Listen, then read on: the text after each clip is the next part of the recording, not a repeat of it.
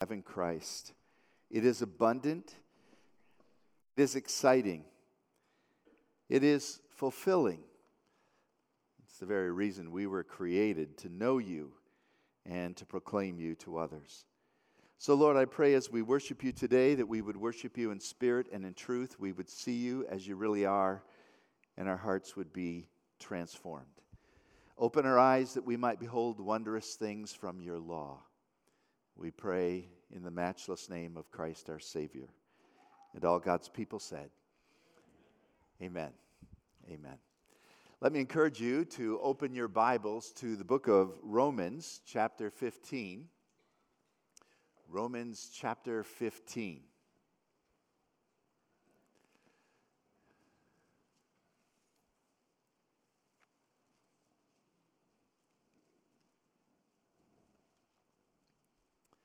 We have been studying at the beginning of the new year some of the key principles, some of the important experiences that we want every South person to enjoy.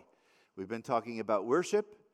We've been talking about being connected in relational opportunities with one another. And we've been talking about being a servant. And we're continuing on that subject of being a servant today. So in the book of Romans, we have a very interesting verse that Paul gives to the church at Rome.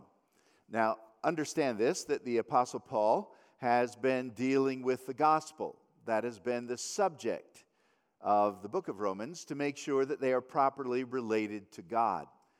And then after he has emphasized that relationship, he goes to the horizontal relationship to make sure that they are properly related to one another.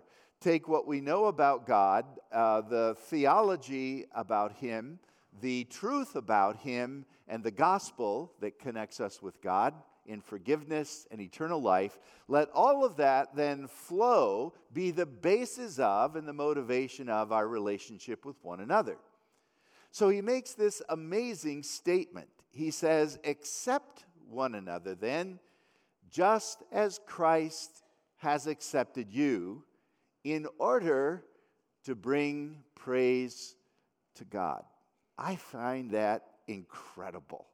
And I want to unpack that statement this morning.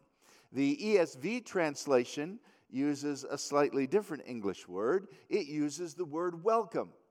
Therefore, welcome one another just as Christ has welcomed you.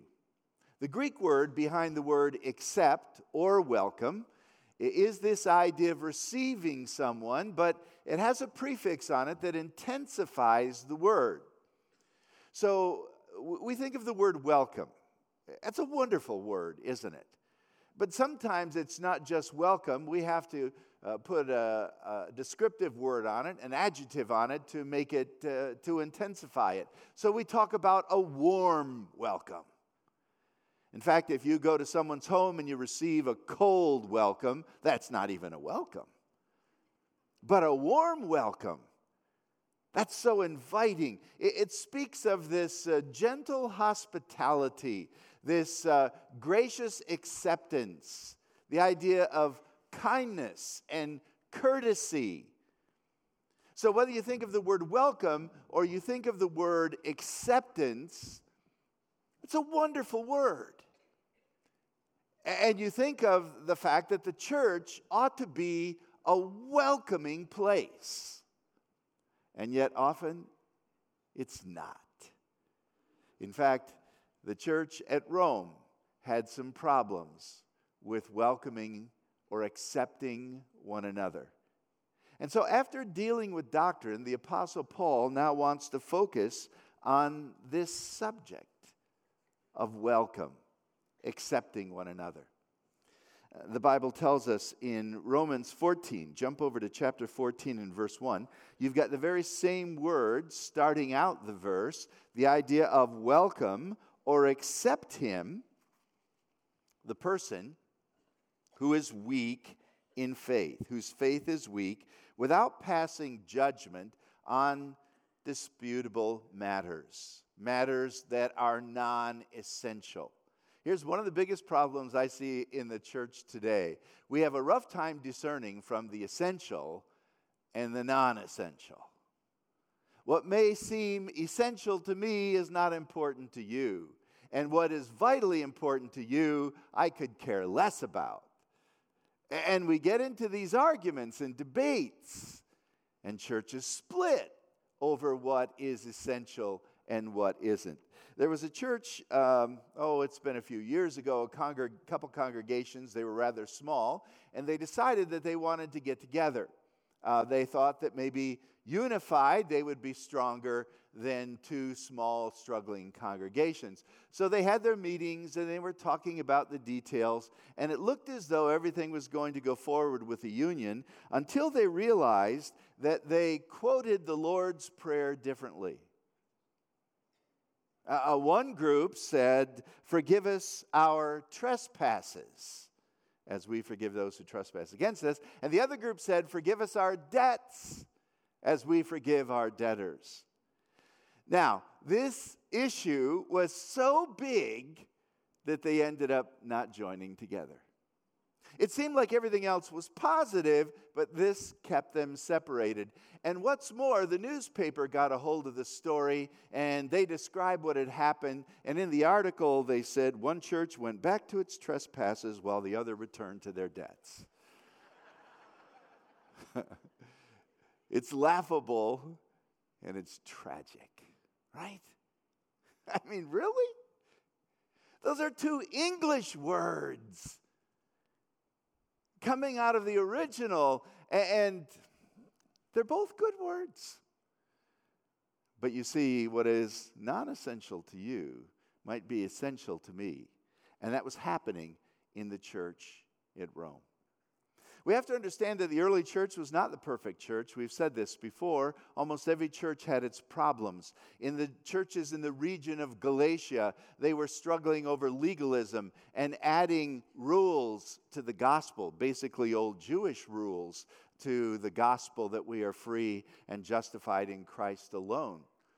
The church at Philippi had problems. Paul had to write to them and say, "Stop grumbling and complaining." And Euodia and Syntyche, the two people who were on the staff at the church, teach them to get together, to work side by side, and stop fighting one another. And in the church at Corinth, you talk about problems.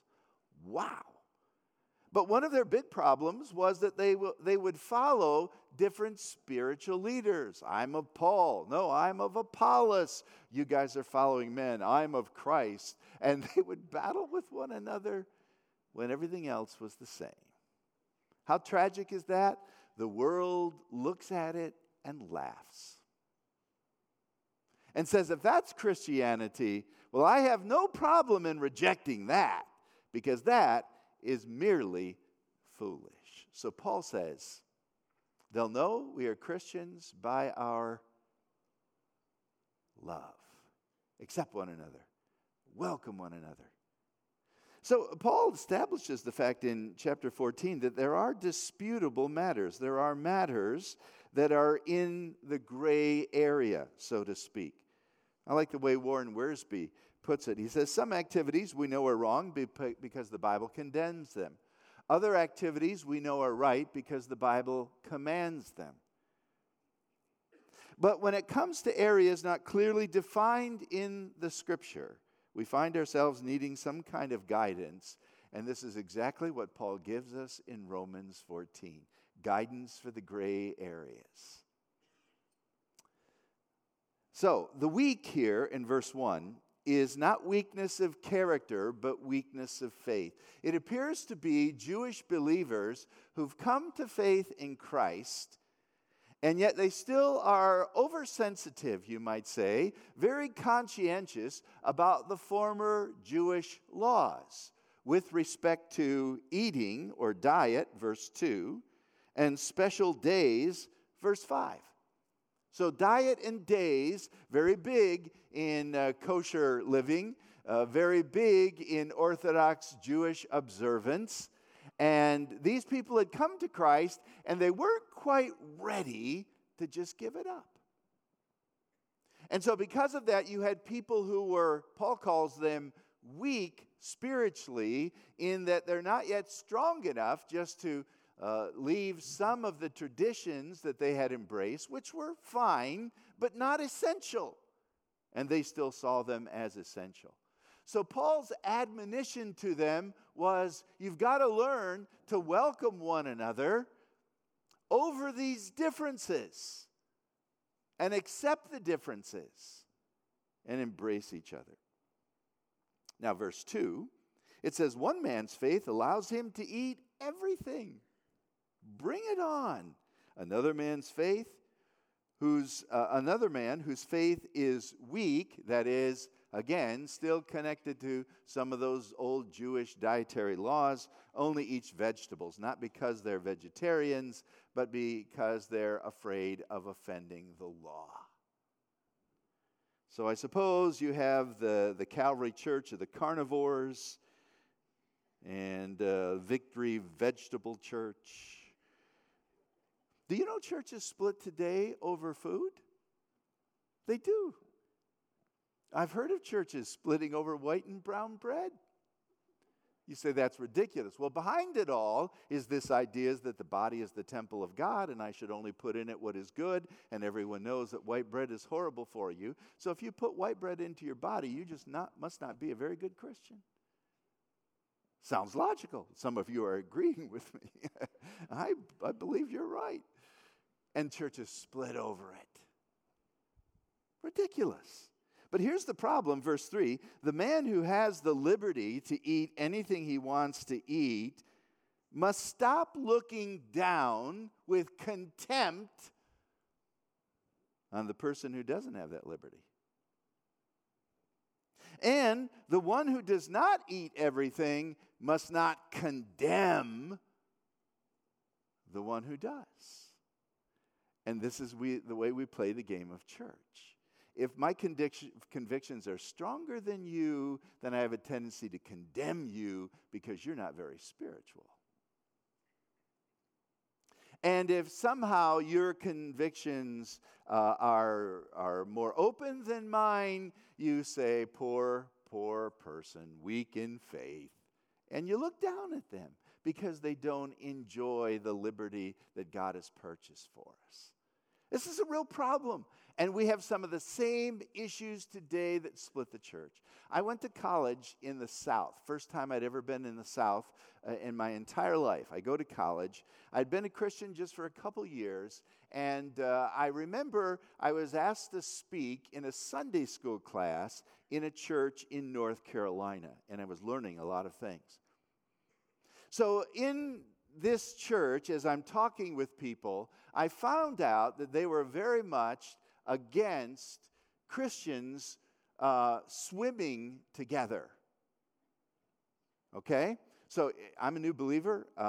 Part of the youth group activities that we did is we'd go to the lake and guys and gals are swimming together. Well, in the South, they call that mixed bathing. And I can remember them talking about mixed bathing. Yeah, I'm against mixed bathing. No, I'm talking about swimming. And so I didn't know what to think. I grew up in a sinful church that was involved in mixed bathing, I guess. And then the same people who were criticizing mixed bathing between the Sunday school class and the worship service, these were tobacco growers, and they went out and started smoking their cigars and cigarettes, which we don't do in the North. So who's right? Maybe they're both right. Maybe they're both wrong. But I tell you this, those two churches can't get together, and there's a reason that there was a Southern Baptist Convention that broke off from the Northern Baptist Convention. There's a lot of other things connected to it, too. What a sad history, but we began to elevate the non-essentials or misunderstand the truth of Scripture and make things important that weren't important. I'll tell you what's important. Christ and His truth. And accepting everyone who embraces Jesus. That's the admonition that Paul is giving. So don't look down on those who have different convictions. Don't condemn those who do things that maybe you wouldn't do. For God has, look at the last part of verse 3, God has accepted them. You accept them because God has. But it's a real revelation when we realize that God blesses people who are different than us, who have different convictions than us, that He's accepted them, that they're His children. Now look at verse 4. Who are you to judge someone else's servant? Now this brings us into the context of servanthood. We've been talking about that. The fact that Jesus is a servant. That's the Old Testament portrait of Christ. And when He comes into the New Testament, He came not to be served, but to serve. And we're told, let this mind be in you, which was also in Christ Jesus. It's the mind of a servant. Be a servant. We studied in 1 Peter chapter 4 that we are gifted to serve. This is God's expectation, that we all get involved in using our gifts to serve. But now He's saying, be careful, because in this whole thing of service, we have a tendency to try to control God's servants, and we shouldn't do that. You know, some churches are considered to be a welcoming church, and other churches are not. I wonder what your experience is at South. Now, some of you are saying, oh, I've never found a more welcoming church than South. Thankfully, you got connected with the right people. Because other people have come to this church and said, I'm never coming back again because I found no welcome whatsoever. Is it our problem, their problem? Who's right, who's wrong? That's not the issue. The issue is, by the grace of God, we better project Christ in our acceptance of others, because that's the command of Holy Scripture. Disputable matters. We have a tendency to chide other servants, to criticize and condemn, when what we ought to do is explain, talk about truth, and encourage one another, and then live a life of such an example before others that they'll want to serve Jesus Christ. You know, when we criticize one another, we rarely accomplish the goal that we're after. It's ineffective. When does criticism really make someone step up? But if there is genuine love and encouragement and an example for them to follow, then you've got something. So I think one of the great words for South in the year 2019 ought to be the word welcoming. And if South is going to be a welcoming church, it's up to you. It's up to me, and it's up to you to get out of your comfort zone and to welcome others by God's grace. I'm not talking about compromising truth. I'm talking about doing exactly what Paul told the church of Rome to do. By the way, did the church of Rome have a problem? When Paul was in prison there, he wrote to the church at Philippi, and he said, I want you to know that there is no one I have to send to you like Timothy, who's concerned about the interests of others, because everyone is living for their own interests and not the interests of Christ. That was Paul's take on the church of Rome. Jumping down to verse 7 of chapter 14, for none of us lives to himself alone, and none of us dies to himself alone. If we live, we live to the Lord. If we die to the Lord. So whether we live or die, we belong to the Lord, and He is our master, and we are not to control His other servants. Here's the tension in a local church. There is to be leadership in a local church, right? 1 Timothy chapter 3 talks about the establishment of spiritual leaders, sometimes called elders. But there's the warning in 1 Peter 5, don't lord it over the flock. So you've got these two extremes, good leadership and this negative concept of lording it over the flock. And churches have a difficulty discerning where they are. Spiritual government in the church seems to go back and forth instead of, like a pendulum, instead of staying centered. You need to pray for your leaders at South that we don't lose biblical leadership in the face of beginning to lord it over the flock. And so I want to encourage all of you to serve, but I'm not going to be calling you up with your name on the list and badgering you and guilt manipulating you and doing everything that a pastor could do to make you feel really bad so that you'll finally do something. Now, I'm not doing that anymore. It doesn't work. But I'm going to do this, I hope, to encourage myself and all of us to live like Jesus. Because that's exactly what Paul says after his admonition. Notice he goes from admonition to illustration. Welcome one another then, just as Christ welcomed you. How did Christ welcome you? Tenderly, lovingly, forgivingly. Ephesians chapter 4, be kind and compassionate to one another, forgiving each other, just as Christ in God has forgiven you. I want you to be imitators of God, Paul said in Ephesians 5:1, as dearly beloved children, as his children, and live a life of love, just as Christ loved you.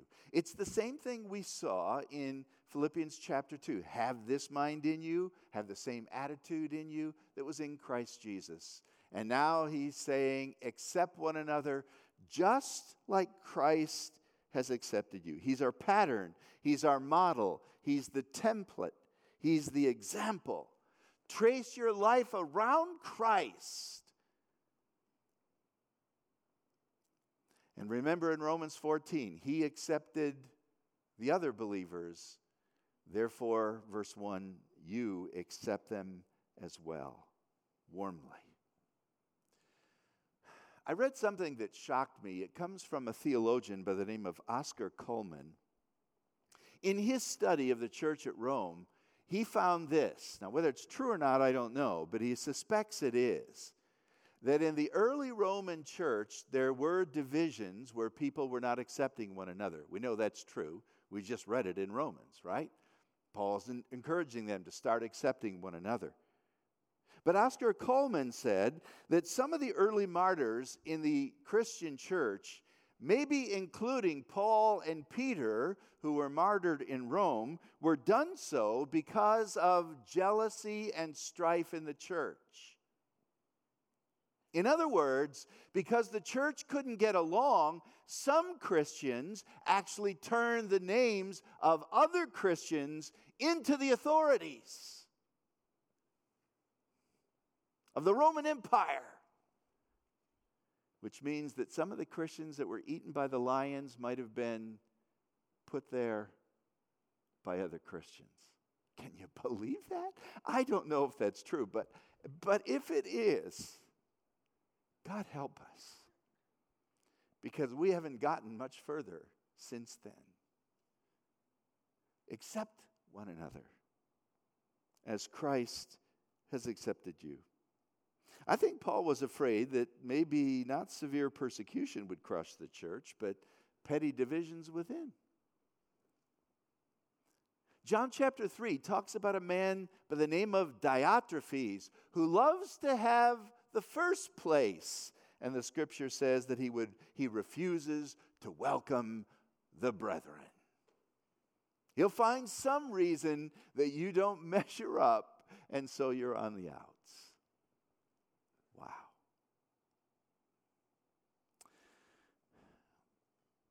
Jesus was criticized for several things, but he was criticized by the religious leaders, according to Luke 15 and verse 3, for welcoming sinners. Remember that? And so to prove that that was a good thing to do, Jesus told 3 stories. They're actually 3 parts of one story. He talked about a shepherd having 100 sheep, losing one and going after the one. Talked about a woman who had a dowry of 10 coins, lost one, searched everywhere to find the one. And talked about a father who had 2 sons and lost one and rejoiced when that son came back. And the whole point of those 3 stories is to show that God welcomes sinners. This wonderful word, welcome, found in Romans 15 and 14, is also used in Mark chapter 9, or at least the concept is, where the scripture says, whoever welcomes one of these little ones in my name, what's the rest of it? Welcomes me. The disciples had said, no, parents, stop bringing these kids to Jesus. You're bothering him. And Jesus said, let the children come. Or how about this? Same word in Romans is used in a small little book of Philemon, where a servant, a household servant by the name of Onesimus, stole some things from Philemon. But Paul met him in Rome and led him to Christ and then sent him back to make amends and gave Philemon or Onesimus a letter to give to Philemon. And this is what Paul said. If you consider me a friend and partner, Philemon, then I want you to welcome Onesimus just like you would welcome me. Who's Onesimus? A thief, but repentant. The Apostle Paul was on a missionary journey with a young man by the name of John Mark, and he left the missionary team. And then when they went on the second missionary journey, someone said, let's take John Mark with us. And Paul said, no, he's not worthy. But then in Colossians chapter 4, about 10 years later, Paul says, if John Mark comes to you, welcome him. Welcome a failure? Welcome a thief? Welcome little kids who get in the way? All of this is speaking about our ability as a church, by the grace of God, to welcome others like Christ does. Not to emphasize the non-essentials. All who bear the name of Christ should follow the example of Christ and be welcoming. How welcoming are you? I don't know how to test it. If you have some good friends who really love you and are willing to tell you the truth, ask them. Am I a welcoming person? Their response may shock you. But I can tell you this, people have come to South Church and have left South Church, or people have been to South Church for a real long time and have left South Church because they thought that spirit was gone. I don't know if they're right, but I tell you this much, by the grace of God, we need to make sure that we're living like Christ lived and welcoming others. There's one final thing in this verse that I want you to see. There's an admonition and there's an illustration. Christ is the example. But the final thing is the reason for it all. Here's our motivation. Why should we accept others as Christ has accepted us? In order to bring praise and glory to God. You should not live unto yourself. That's Romans 14. Whether we live or die, we live to the Lord. One day, in Romans 14, we didn't go this far. One day you'll stand before the judgment seat of Christ. And he will say, have you accepted others as I have accepted you?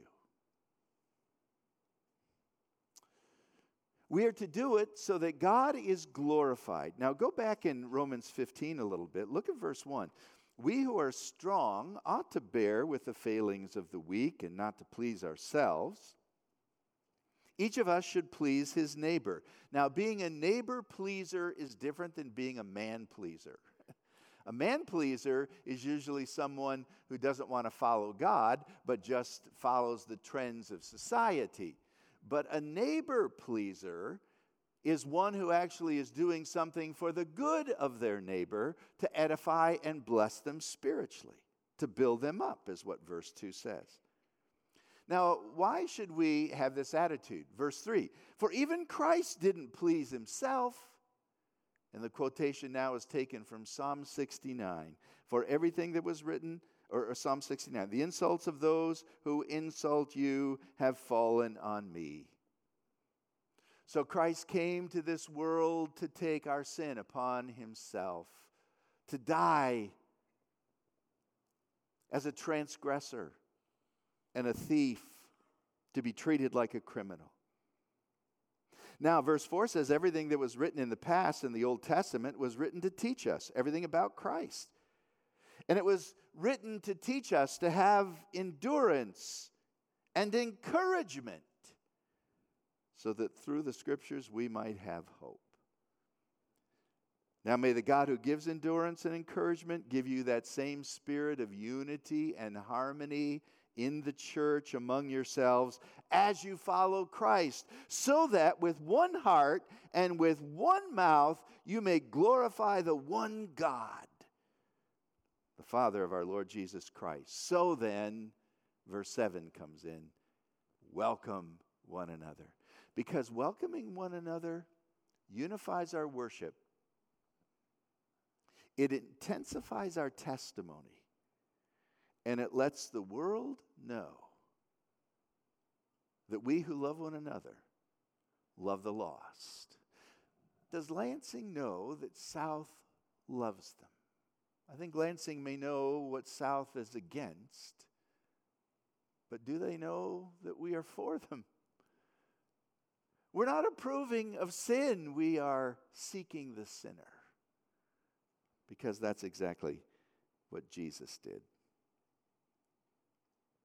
Alexander White, who was a Scottish pastor, used to visit with his people, and he would often leave with a verse of Scripture and then use this quotation.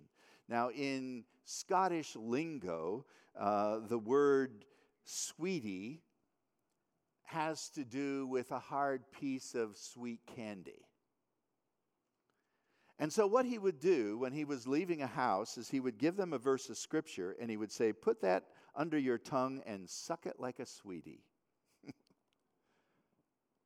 Here's a verse of Scripture I want you to take into your heart and suck on it.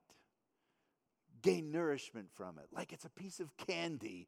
Just go enjoy it and let it nourish you and excite you. And here it is. Accept, welcome one another, just as Christ has welcomed you. And when you do this, you magnify God in the world. Did you know that Jesus has already welcomed you if you are a Christian? That's the heart of verse 7, right? Welcome others as Christ has welcomed you. And we read how he did that. He did it wholeheartedly, with mercy. He forgave you of all of your sins.